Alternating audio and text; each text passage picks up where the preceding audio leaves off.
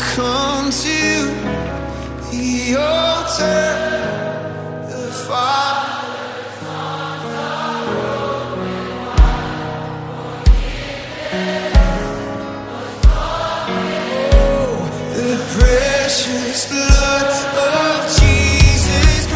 Good evening, everybody, and welcome to another very special episode of Ignite Radio Live. Over the 5 mighty stations of Annunciation Radio, you are with Greg and Stephanie Schlueter, and we are delighted to be with you. So we have a very special program for you tonight that we're going to air very shortly here. Father Nathan Cromly, a native son of this particular area, and it is a talk that he gave actually in our living room, something we called a Kingdom Builders Evening. We invite couples periodically who are supporters of Mass Impact to gather for a prominent speaker who encourages, challenges, and inspires us. In this particular talk, with very little prompting from Father Nathan, as is often the case, he was quite prophetic in addressing kind of what our mission is all about. So just to prompt and pique your appetite a little bit, which of us do not need a context of support and encouragement and even challenge? I mean, how many of us really feel like we are tracking in the spiritual life in the way that we might as a child sitting down at the piano and getting better and better at piano, or say a sport? How many of us feel week after week that truly we're becoming more fully disciples and all the fruit that comes from that discipleship, experiencing a joy, a serenity in our marriages, in our families, that we have a delight that our children in our homes are responding well to the world around us? The trademark of the parishes that are really thriving, the trademark of people who are really growing in discipleship, again and again, we're hearing it said, is small, committed, faith-sharing groups. And if you're in one, praise God. You're already there. You already know what I'm talking about. But if you're not, or you're looking maybe for something a little different, again, I'm just going to echo what I've said before. Consider joining a 7-week, manageable, committing yourself to every night of a regular weeknight that works for you, of a faith-sharing group beginning January 13th with this awesome retreat with Father Nathan Cromly. I'm going to direct you again to massimpact.us/lit marriage. Now, Father Nathan Cromly. My life is real where it's shared and where I give to other human beings who give back to me, where I have to be vulnerable, where people see my weaknesses, and where I need and get as much out of it as they do. I don't approach you tonight as a know-it-all speaker. I approach you tonight as a humble brother in God who's been asked to lead you further, but I'm going to assure you I'm going to get more out of this than you. Because in the end, I'm just a brother in Christ like you. And the more that I stay in that perspective, the more that I want to preach. And the more that I think my words will be true. Because my focus is not my ministry. My focus is my communion with my family, the church. Now, I just gave you that like a little summary. I decided to turn the radio thing down. They're like, we're going to make you a star, blah, blah, blah. And I'm just like, no. Because what I started thinking about is I started thinking about the young people. I'd launched a school of evangelization. I had 12, 20-somethings living with me 24/7. I was driving them to the March for Life all the way from Illinois. I was laughing with them. We're singing hymns on Easter Sunday. I'm listening to them cry, hearing their confessions, picking them up off the ground, coaching them, all in this little community that nobody ever notices. And I was just weighing the two. 2 million people or 12. And I was like, the 12. Hands down. Any day of the week. Why? Because God is there. Here, there's a charism. Here, there's sanctity. I wouldn't want to live without my kids. And I wouldn't want to live without my brothers either, but the brothers, it's fine, they let you do that. But my kids are something that tie you down. Kids are something that you invest in. They take, and they never give back, except they laugh every once in a while. They have these glorious moments where they're just like, it's just like everything in the world is the way it should be, And then some girl starts crying. That's reality. That's real. That's true. That's beautiful at the same time, because if you're there for them then you're really there for them. Now, that's in my own little journey. So I've decided to invest my life in my young people. I've decided to invest my life in my small community I've decided to be forgotten and lay on a desert floor wrapped in a thing and do that the rest of my life. If God can ignite a fire in the heart of even one of them to let them loose in this world to make a difference.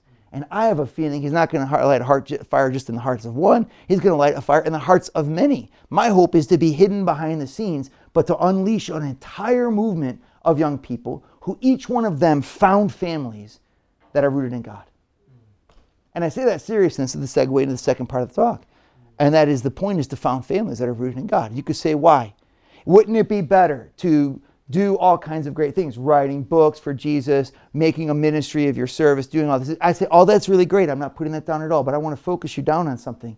Just like for me, the reality of who I am does not come from what I do, but it comes from the quality of my engagement and my relationships. So too, your ministry in the church does not come as a task that can replace the essential commitment you made to your family. And this is where I want to focus you now. John Paul II, Familiaris Consortio, asked the question, what is the purpose of the family? Paragraph 17, he gives an amazing response. He says this: the mission of the family is to be itself. See what I mean? It's like, kind of like, you're like, oh my gosh. I feel like it's like a priest when he starts talking about the Trinity, you know? It's like the most incredible thing in the world. But if I bring it up, you all are just like, okay, like at the Trinity. Yeah, dude. Like, if I was like, get your attention, I'd be like, and then the devil can possess souls. The devil, yeah, he's probably in this room right now. He's right behind you, you know. You're just like, oh my gosh. But like, God just totally bores us.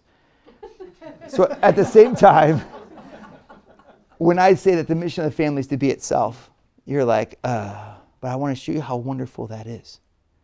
What he ends up saying is that to be itself means that the love of God is given to this world in the strongest and realest way by family love. That's why y'all have a sacrament. You have a sacrament that we don't have at Holy Orders. The sacrament of matrimony. And in that sacrament, the love of God exists between the two of you and radiates through the two of you into this world. So you've got the real presence of the Eucharist, and you have the real sacramental presence of Christ in your marriage by the acts of your love. Every act of your love. Because you're not just human beings. This is where I'm getting deep, so get ready. We're not just living like, you know, Bill and Frida. I love you, you love me, let's get married. As a Christian, it's I, in all of my vocation, as a Christian being redeemed by Jesus Christ with a heart that's been redeemed, give all of that redeemed love in the love of Jesus Christ to you. And I'm asking you to receive it.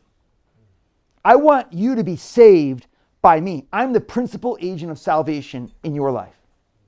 And if I take that responsibility seriously, holy smokes, that means that I got to convert myself. Because like that person has been entrusted to me so that I get them to heaven. And therefore I've got to defend them and I've got to work with them, but I've got to love them with the love of God. And now all of a sudden our marriages go upwards. And sometimes what the devil will try to do is he'll try to replace that because that's so irreplaceable. And he'll say, no, go outwards. Get busy with all kinds of things. And I'm like, yeah, get busy with all kinds of things. At like a fountain that goes up first and then shoots out at the top. But if you just start by going out, you turn into a mud puddle. Not godly mud puddles. All right, so what's that fountain that goes in? It's me realizing that my relationship with my spouse is a sacred entrustment from God to me for which I am responsible. Now, my spouse can go crazy. We all know this. I'm not saying a successful marriage is in your hands. What I am saying is that you own a marriage, successful or not. And that you say to yourself, darn it all, this is my call, is to work at it all the way until the end. And yeah, sometimes it doesn't work out. You can't control that. But what you can control is your commitment. And there you got to control it. And there's where your mission comes. Because it's not first of all the kids. And it's not first of all the needy priests. Even though I am needy, I'll be happy to make a appeal at the end of this talk. It's not first of all that. It's not first of all your work. It's first of all your spouse. So it's like, now you say like, how is that a mission? I'm going to show you how. This is practically what it looks like. He goes on and he says, in the end, what that looks like, be yourself, give love to the world, is three things. Guard, reveal, and communicate divine love. I added the word divine because he needed to. Guard, reveal, and communicate divine love. All right, so now let me break that down for you real practically. What does this look like in your family? To guard love.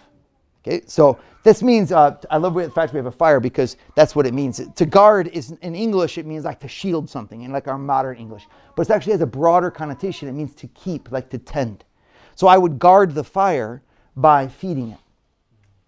And so I would keep alive, like you keep preserves. You could even say that they keep well. That's that same word, to keep and to guard. So when he says to guard love, it's a Europeanism type of thing where he's actually meaning that connotation of you got to keep it alive, you got to keep it fresh. You've got to invest in that token of divine love for your family. Now that's cool because like suddenly it's like, it's not just me loving people, it's me, how do I keep my love fresh? Now, so for each other, but also for the kids, how do I keep my place, a place that when you come into the house, you're like, there's a freshness here of God. It's one of the signs of the Holy Spirit. Is that there's a renewal, there's freshness. We can't allow our faith to become stale. We just keep going. Like our faith means we're going to say the rosary. I kneel down, our Father who art in heaven. It's like, okay, that's fine, that's really good. But like, where's your love? Where's the freshness in yourself? Don't look for a priest to give you freshness. Look to God to give you freshness. Don't look to EWTN. Look into your heart and say to yourself, faith is always fresh. When the practices of the faith become preponderant in my life, I can lose that zest, that newness. The sign of it will be your hope. The sign of the Holy Spirit is hope. Ask yourself, do I still have hope? Do I guard hope? Have I chosen to hope? Hope means there's going to be a way. No matter how bad the diocese is, no matter how bad the parish is, no matter how bad my family is, there's going to be a way. I mean, St. Peter was like, you want me to walk on water? God's like, yes. He's like, okay. Boom. And he walked on water.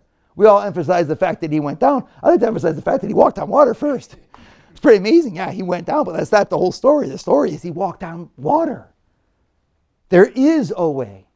Jesus reprimands his disciples when their hope gets lost. You of little faith. Oh, they're like, we're about to drown in a boat. I think my faith is okay. He's like, no, it's little. He rebukes the wind and the sea and they instantly become calm. You of little faith, why did you doubt? You say, I doubted because my wife is half crazy. I doubted because my kids are half crazy. I doubted because they don't have a job. Okay, fine. God looks at you and says, why did you doubt? And I have to hit you with that, not to say that the world's problems aren't real. I suffer from them as well. But to say that more real than the problems is a God who rose from the dead and who has summoned you to be with him. I can't allow the problems to define me. Neither in my country, nor in my parish, nor in my family, period. I've got them, but they don't have me. They're the guy, tiger. I've done a lot of, as I've worked to launch my own ministry, I've had to fight so hard. It's been a process of maturation unlike anything else I've gone through in my life. And I've got a lot of really bad moments of darkness of just being like, this is never going to work. Why am I doing this? I'm all by myself. Nobody cares, all that kind of stuff. And so to cheer myself up late at night as I find myself falling asleep at my computer, I would go to YouTube and I'd watch Navy SEAL videos. So I've watched approximately 65 Navy SEAL videos on YouTube. It's like really ridiculous. I know the ones, I go back to my favorite ones and watch them again, And I was drawn to these men, the Special Forces operators, because they're trained to be stronger than the war. The whole thing is you become someone who actually is tougher than what they're throwing at you. So that they can throw anything at you and you keep calm and you fulfill the task for which you were there because the battle's actually inside your soul. You have more war and more dedication in you than the enemy has to kill you. And once you have that, you win. I watched the last 2 minutes of the Rose Bowl. I encourage you to do this. It's on YouTube again. It's late at night. It's like the last 2 minutes of the Rose Bowl. I want to watch this, And so it was amazing, right? This one just happened. You guys all remember USC came back and beat Penn State, one of the greatest comebacks of all time, the highest scoring Rose Bowl of all time. Watch the last 2 minutes. As when USC drives down that field with a freshman quarterback and scores, you know they're going to win. There's like this energy that comes through the computer screen all this time later of the crowd, of the people, of this mindset of victory. And then when you watch Penn State take the field, you're like, he's going to throw an interception. 3 passes, interception on the 3rd pass. You just knew it because they were defeated going in. I like to say that the trick of the Navy SEALs is that you're victorious such that nothing can stop you. You have it inside of you. And what I love about that is that, man, if I could take that same ethos, that's called Christian hope. They don't have Christian hope. We got something even stronger than that. But a Christian hope is to say the whole church might fall into ruin, but the church right here will never fall into ruin. Why? Because Jesus Christ has claimed me and I have claimed him. And as long as I stand in faith, then God is victorious on this piece of ground. And if I'm a head of a household, guess what I get to do? I get to claim this house for Jesus Christ. You get to guard love. You must guard love. Because this is your mission. If you surrender your homes to despair, if you surrender your homes to any kind of spirit of just like defeat, my gosh, don't blame the priest, okay? It's not the fact that he's a lousy preacher that you have defeated yourself. It's that you have chosen to surrender the one piece of ground that was given to you. Your wife, your husband. Forget it. Now stop. That's where your conversion starts. It's right there inside of you saying, I will marry this person. I will raise these kids. This is where my battle lies. How awesome is that? Why? Because I've been called by God to guard love, and it's right here. It's really cool. How can you do that practically? I want to give you just a couple little tidbits.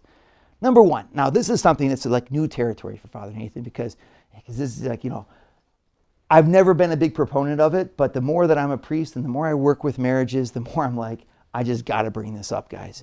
You need to be praying together. I know right away, all your hackles are up because you're like, we don't do that and it's fine. Okay, that's fine. Here's why you need to pray together. I'm not saying you need to bond together in prayer. Some people are just made for that. They're like, honey, you want to pray together? Yes, that'd be so great. Okay. I'm not that way, which is why I've never thought about it. I'm just like, I really would rather be alone. I'm a monk. Okay, so goodbye. Thank you. Bye. Pray. That's why I live in silence, everybody. To pray by myself. Some people, again, though, it's the equivalent of talking, is them to pray together. So great. So I'm talking, though, that even if you aren't that way, you need to do it. And here's why. Because you are the spiritual heads of your home. And you are the spiritual heads of your family. And you are the priests of God's grace for that home and for that family. You took that marriage bond to be the source of grace for kids that depend upon you. So when I say pray together, it can of course become elaborate, but can also be extremely simple. One Our Father every day for your kids. And I say you say it, if you can't do it together, you say it as a commitment to each other alone. And I just want to tell you, here's how you be a Catholic man. You get a cross, preferably you make it. You make it out of wood. It's like the movie The Natural with Robert Redford, where the dad dies by lightning striking the tree, and he takes the wood of that tree, and he makes Wonder Boy, the baseball bat of all time. And it was the tree from his dad's death. I mean, okay, that's really cool. Maybe you have a piece of wood like that. Maybe you have an old piano. You've got a piece of the siding from your house. You can go back to where you were raised and get some sort of wood that's laying around. I don't know. If you can, it's even better. But if you can't, 84 lumber works just fine. But get a piece of wood that you make out of your own. Why? Because it's your gift to your family. It's your legacy. It's your cross. And you make a cross for your kids. And you put that cross, I know this because I know one family that did it. They made a big, it's probably this big. And they put it right there over the couch. And the idea is that every day, dad, especially, mom with him, because what mom wouldn't do this, but if she sees her husband doing this, but dad especially, you make a covenant every single day. I'm going to kneel on my knees in front of that cross. And I say, One Our Father for my family. Our Father takes 22 seconds. By the time you get your rickety bones down and up again, you're at 30 seconds.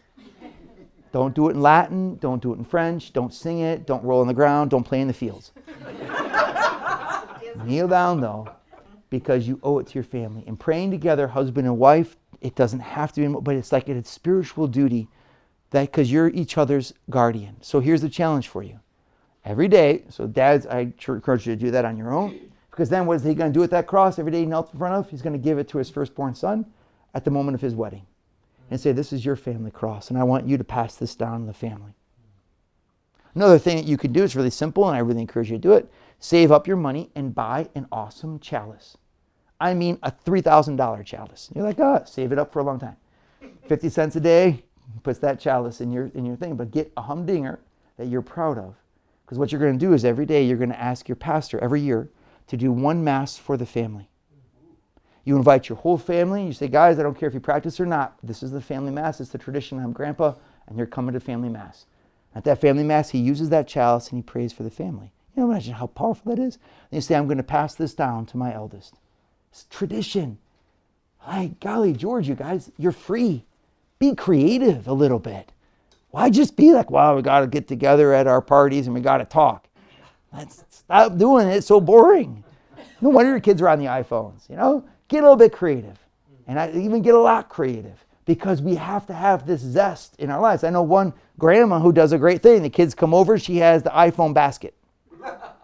Everyone's got to put their phones in the basket. Grandma puts it up above the refrigerator, and that's it. You're playing with your cousins. Why? Because for the next 4 hours, your little 6th grade text does not matter. Here you play with each other. Guys, I mean, like, why aren't you doing it? We all know we should. Why aren't you? And you're like, well, because of the family relations. All right, start working on those family relations. Stop ignoring them. Because if your kids or your brothers and sisters aren't going to obey and do that, well, then that's where you got to start working. Because what the heck? Let's unite ourselves. Because otherwise you have grandkids and they got rich ones and they got their iPhones, and then you got the poor ones that don't. Guess what the rich ones are doing? They're like going, and they're playing video games, and your other little grandkids, they're not getting anything. Now you got family division based upon materialism right in your family. Just get mad a little bit, but also get creative. Are your parties fun? Is your house beautiful? Do you have something that shows that you're going that extra mile to guard love? Because love is creative and fresh. It's never defeated and old. What a cool thing for me to say, I'm going to invest my energy there in my backyard. Invest my energy into games. I'm going to invest my energy somewhere that shows my family that it's number one. Because the more I choose them, the more that God's blessing and His presence will be real in my life. Guard love. Second, he says that the family is called to reveal love. Okay, so what that means is kind of cool. He doesn't elaborate on it. This is just me developing this with my knowledge of what John Paul II is like. So this is just, it's all he says is reveal love. Then he goes on. Reveal love. This is a cool part. It means to reveal something is to tear away the veil in Greek. Okay, so it's like revelation. It's actually the apocalypse, which is to tear away the veil. And that means that there's a realm where there's not, and then there's a realm where there is, and you break away that divide. This is an aggressive call. To reveal love means I need to go into the darkness with the light. I need to bring the merciful love of God to my family relationships. And so the first thing I have to do is ask myself, am I the one that's guarding the darkness? If I am, it's time to come to a real confession. So yes, we know you were impatient with the kids, but let's talk about the fact that you stole your sister's, the inheritance that was due to your sister because you wanted it. I really, really wanted Mom's plates, so I know that she wanted to give them to Julie, but I really, really wanted them. So I just took them from Julie, and I said, come and get them. I know families like this is ridiculous. And then they end up suing each other about Mom's plates. And then all their kids don't talk to each other. And it's all because this one was a real jerk. So if there's any real jerks that are sitting in here, your soul's in jeopardy over plates. I mean, I hate to tell you it, but like, no one else will tell you. I get to leave afterwards, you know? You cannot fight over money.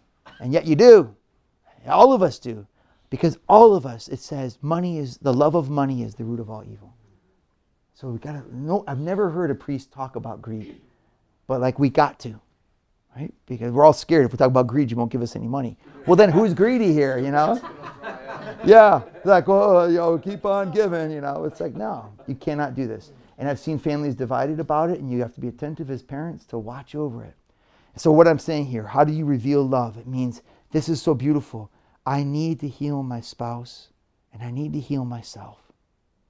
And if I am the cause of it, let my spouse actually tell me. And when she tells me that I'm the cause of it, darn it all, listen. Listen, you got one marriage, you got one family. You're going to lose everything else. The thing you're going to carry into heaven is your family bonds. Because God is like, I created that family with you. I mean, darn it all, live it well. We're all going to die. I'm already 40 years old. I'm at the 50-yard line. I'm only 40. Some of you guys are a little more on the 80-yard line here. Coming on in, or home base. So you got to start looking and start saying, okay, what do I need to change in myself? Because I need to reveal love, and I will let other people reveal it. But that also means that, maybe that revelation of love, I need to look more positively on the defeats in our family. Because I've seen them. The number of perfect families, they do exist. There's like one in every about, 3 million. And just like the Van Trapps. To reveal love. So reveal love means, okay, the imperfections in your families and into your children, first thing you've got to do is stop beating yourself up about them. The fact that you're a sinner has been a well-proved fact. You don't need to tell anybody else or be more convinced of it. Okay, so like, is it your fault? Sometimes. But I've also just seen you're doing a great job. And the kid's just ornery. He's born ornery, he's just ornery. And then you're just like, it's my fault, I'm not praying the rosary enough. It's like, I don't know if that's the case, but I would not ever whip you for what you're trying to do. That can happen. Sometimes the devil just gets them. They got in that relationship, that 14-year-old girl got in that relationship with that other 14-year-old girl and her little group of friends, and they all went downhill, and you tried to save them, and before you know it, she's all kinds of problems, okay? So it's like the devil's out there, and he goes, and you can do the best you can. But what do you do when it doesn't work out? When your marriage doesn't work out, and you have to call a divorce? What do you do? It's like, well, you just kind of like sit on the sidelines because basically you're done. I'm like, no. I'd like to reveal love to you this night. I'd like to reveal the image of Jesus Christ crucified as our Lord, who died with wounds and who fell 3 times before he reached the summit of his cross. And he died in a way that shamed him in front of Pontius Pilate. Man to man, king to king, face off. Jesus loses. He died so soon, he was amazed. It's only been 3 hours. The thieves lasted longer than Christ. He was beat up by the soldiers. He did not fight back and then beat them all down. He took hits. He was humiliated. He was shamed. He was a defeated father whose kids rebelled against him. Judas left him. Peter denied him. And in the Gospel of Mark, it actually says, all fled. Even John, all fled at the moment of the agony in the garden. They all fled. He got arrested. He's looking around, He had one faithful one, that was Our Lady. Everybody else failed him. Jesus dies alone. What kind of fruitfulness? His church in disarray, covered with wounds. And you say, why? And I think it's because he's showing us that we're going to probably end the same way. His victory was not in the outside. His victory was in his faith. He didn't have faith, but his turning towards the Father. And the charity in his heart as he offered himself for that broken world. So what am I to do with a husband that stops loving me? What am I to do with kids that rebel against me? What am I to do when the devil gets them? My friends, you're to pray. And you're to pray through it. And you're to be one with our Lord on that cross. And you refuse to let go of them. And you refuse to let go of him. And you stand there crucified like Christ, but hanging on to the east and the west. And the further they run away, it doesn't matter. I will never let go of you, and I will never let go of my God. And there you bear witness that will save. And God continues to use their own pain that you're suffering to do the healing. And you might say it's not true, but it's true. There's all kinds of saints' lives that can bear witness to it. There's all kinds of the Puri of Ars as a priest. There's one saint I love very much, and I can never remember the darn guy's name. He worked in like Guam, or a tropical island way in the middle of the South Pacific. And he worked there for 20 years as a missionary. He didn't make a single convert. Not a single one. You know who it was? I can't remember the name, but I know the story. Didn't make a single convert. Then he died. And upon his death, the entire island converted. So now they're 100% Catholic. And it was because they all go back to this priest that at the time they totally rejected. Every single one of your tears is shed with the power of Jesus Christ because you shed it in charity. And so sometimes you have to harden yourself on the outside. You have to draw lines. But on the inside at the same time, you pray for those who persecute you, like King David prayed for his son Absalom, who rebelled against him, threw him out of Jerusalem, tried to take over his empire. But when he died, David wept like a child and mourned, Absalom, Absalom, my son Absalom. He never stopped loving. And so that revelation of love is right there. I have to first lay claim in my life to the unsurmountable victory of the resurrection. So if you haven't, there's your mission. Don't go around, I got EWTN coming into town, or I got to go and help with the Boy Scouts, or I got to coach another basketball team. That's all wonderful stuff, but at the same time, man, where are you in your faith? Where are you in your faith? And you're like, I don't know. Well, this is the place to be. And you've got Father Mike, got your back. He's here. You've got your local pastors, got your back. And suddenly Catholicism becomes real. Your confessions become real because they're about you. About you. It's about me reclaiming my soul, my life, kneeling in front of my God and saying, I am a sinner and I need you. Isn't that beautiful? If you started praying like that, my gosh, you would start to have a relationship with him that's over and above the evil. And when the stuff hits you, you bring it into the fire. I will burn the brighter. I will burn the warmer for everything that you throw at me because God's love is real.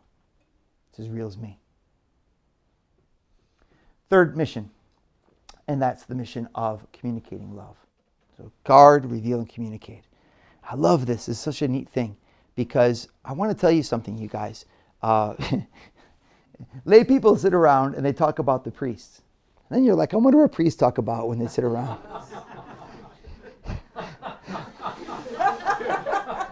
Well, I can tell you a little secret here. You guys sit around and you guys go, well, I wish... Holy priest, who's your pastor? Oh, you got him. Well, it's only 10 years. It's like, we waited this guy out. We'll wait out for another one. We want to, it's like so funny, Well, when the priests get around, we sit around and we're like, man, I wish I had some holy lay people, Who do you got at your parish? Oh, I got, Jim Bob. Who do you got? Oh, I got Sally. Oh, man, it's hard. I was with that one. Oh, she's a mess. And so it's like too funny because the two sides are both waiting for the other side to kick it in gear, I think that between the two, obviously the priest has a role of inspiration. I just want to throw you at your role of inspiration for a second, though, because when you kick it in gear, like Greg is doing here in his living room, he's got two priests standing in front of him, both of whom are now motivated and charged and excited because we're surrounded by a team of people who got our backs and who want to see our mission succeed. Well, that's extremely uplifting, you guys. And all you just did is you communicated love. You opened yourself up and you said, what we got, we share. Now, that means that the fellowship has to be true. To communicate love within your family, I want to just challenge you here. Do your children know and feel your love for them? Don't say yes too easily. It'd be kind of neat to ask them. Why not? Have your spouse do it. Do you know that Dad loves you? Yeah. When was the last time, dads, that you actually told it? Now, you say it in different ways, I know. But I love you is kind of a universal language. You can buy the dog, you can wash the dog, but if you don't say I love you with those 3 words, you might not be communicating the language. And then what happens is you think you're communicating love, but you're not. And then what happens is that you're dying inside because your family's not the way it should be. And everybody else can talk, but your kids are secretly hating you. There's that quote I love very much by Peter Kraft. Scott Hahn asked Peter Kraft, what book are you most proud of? Peter Kraft's a little bit older than Scott Hahn. Because I guess, when you're getting in this, as a young person, I'm 40, man, I can't wait. I'm going to turn out a book a year. This is great. I can't wait. EWTN. So you're like, he asked Peter Kraft, what book are you most proud of? Peter Kraft said, the one that I didn't write all the years that I was home with my kids. Isn't that awesome? Communicating love. It's a mission that's tangible, physical, real. And it's not just when they're little, it's not just when they're kids. Adults need to be communicated love as well. Your spouse needs to have a communication of love as well. There's a great book, The 5 Love Languages. It's full of defects, I'm sure, but it also makes a really valid point. That is, communication needs to be received. Is your spouse receiving the love you're putting down? Are they reading the book you're writing? It's neat to be able to challenge yourself there and then be able to say, how cool is this? Instead of looking at the defeat, you guys, look at the opportunity that you have. I get to bring the love of God right into her heart. And that's the number one calling that I have in this world. And that's why the priests preach. And that's why the nuns minister. You are the front lines as the family. You're the height of the pyramid. It's not the priest. We always think that. We're like, oh, the Holy One, it's the Father. It's like ridiculous. I'm just a foot washer. I'm there to take out the garbage. I'm there to bandage the wounds. But the people for which I serve, it's your families. That's the end. And you're like, well, what more than the family? There's nothing more than the family. It's it. That's the family. It's you bringing God's love really, not by a radio station, by shared life, communicating it. So now take a hold of that opportunity. Be like no one else in this world is called dad to that kid. No one. What a neat opportunity. I think a lot of times dads get holed up because you don't think you're good. Dad, you don't have to be good. If you're dad, you'll be good. Just be dad. It's amazing. It's like, well, I really know. Just be yourself there. Give what you have. Your kids will just drink it up like water because they all want deep down inside that relationship. Dad cares about me. Now there are wounds. I don't make it sound too idealistic. There's all kinds of difficulties and there's always ornery stuff. That's all secondary and it's all true, you know. But like the fundamental thing is that, okay, I have a mission and an opportunity. I get to let people be loved. As a priest, I work with your young people when they are broken. And I've had cases that I have not been able to heal. And I mean, I pray over, and God didn't give his gift, whatever. I don't know what the story is. I did my job. But I'm looking and I'm just like, only a dad could fix this. Only a mom could fix this. I mean, if they didn't have a birthday party at age 6, they didn't have a birthday party at age 8, they weren't there to be consoled. I mean, like, what am I supposed to do with this person? You know, I'm a professional. I can't sit there and hold them and rock them. But that's what they need.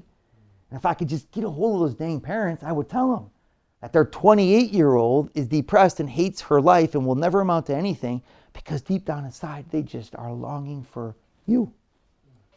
Now, again, you can feel guilty. You must never feel guilty. We all make mistakes. It's not about the past. It's about the future. But there's your opportunity. So if you're like, yeah, I did miss it. I mean, I did a good job with 3, 2 of them, a little bit less, and the last one, my wife took care of. Okay, so like, good. You know, that's called humanity. That will always be the case, you guys. But like at the same time, it's like starting tonight, my mission is to bring that love to that child. Bring that love to that spouse. Bring that love to that grandma who's in the nursing home and I don't have time to visit. Well, you don't have much more time to try. So you can kick it into gear. What else am I doing? I got 24 hours in a day. I'm choosing to use them. I'm never going to have a 25th. Grandma's not a priority. Mistake. Grandma needs to be a priority because your mission is towards her. Honor your father and your mother. And I know it's tough. I have the same problem. I have the same temptations. Bill O'Reilly's already ready to talk to me. You know, so, oh man, what's Bill to say? Oh, it's very important. You know, he's talking to me. It's ridiculous. I know it's hard, but at the same time, what an opportunity. I get to send my mom, my grandma, my aunt to God. In the end, I'm going to be surrounded by a cloud of witnesses who are going to thank me. So I was summoned by Greg to challenge you. Normally, I'm a fun guy. You know, my talk tomorrow will be a lot more fun. Same time, though, I wanted to fill up that. I wanted to challenge you. I wanted you to hear that the depth needs to be there. Okay, so like put the depth down. Don't worry that you're not going to be a good coach. The deeper that you are committed to relationships, the less time you have for Bill O'Reilly. Honestly. And whatever else it is, the horses, the whatever kind of escapes that we all have, the less you need them. Okay? It's like you choose to invest your life in love and it fills. And again, there can be failures. There can be, remember the crucified Lord is victorious over the failures. Don't quit. So don't allow yourself to say it's over. Don't allow the world to say it's over. Don't allow the devil to say it's over. It ain't over till you win. Wow, what a truly inspiring talk by Father Nathan Cromly. And I don't know about you, but following great presentations like that, I'm always confronted with the question, what real difference does it make? What am I going to do differently to respond to the things that he said, to receive that gift of God's grace? And if you're thinking that, like me, I want to invite you to make a commitment right now. On January 13th, Saturday at St. Joan of Arc, we're inviting you to join us for our first ever Lit Marriage Mission Retreat, led by Father Nathan Cromly. If you want to find out more about that, go to massimpact.us/lit marriage. Now, what's special about this is that Father's going to take us all the deeper of the themes that he just shared in his talk with us.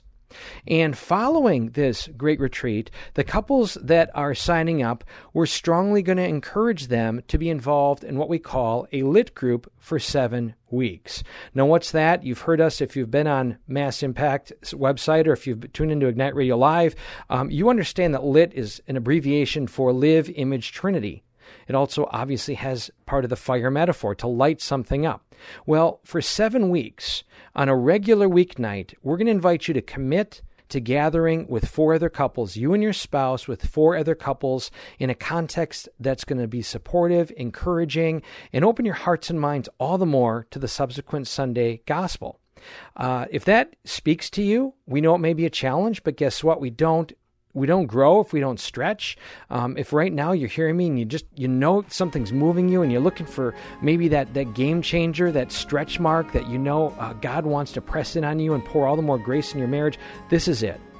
This is speaking to you. Right now, it's filling up rather quickly with people who are interested in this. So don't waste another moment. Go to massimpact.us/lit marriage and join us for this great opportunity.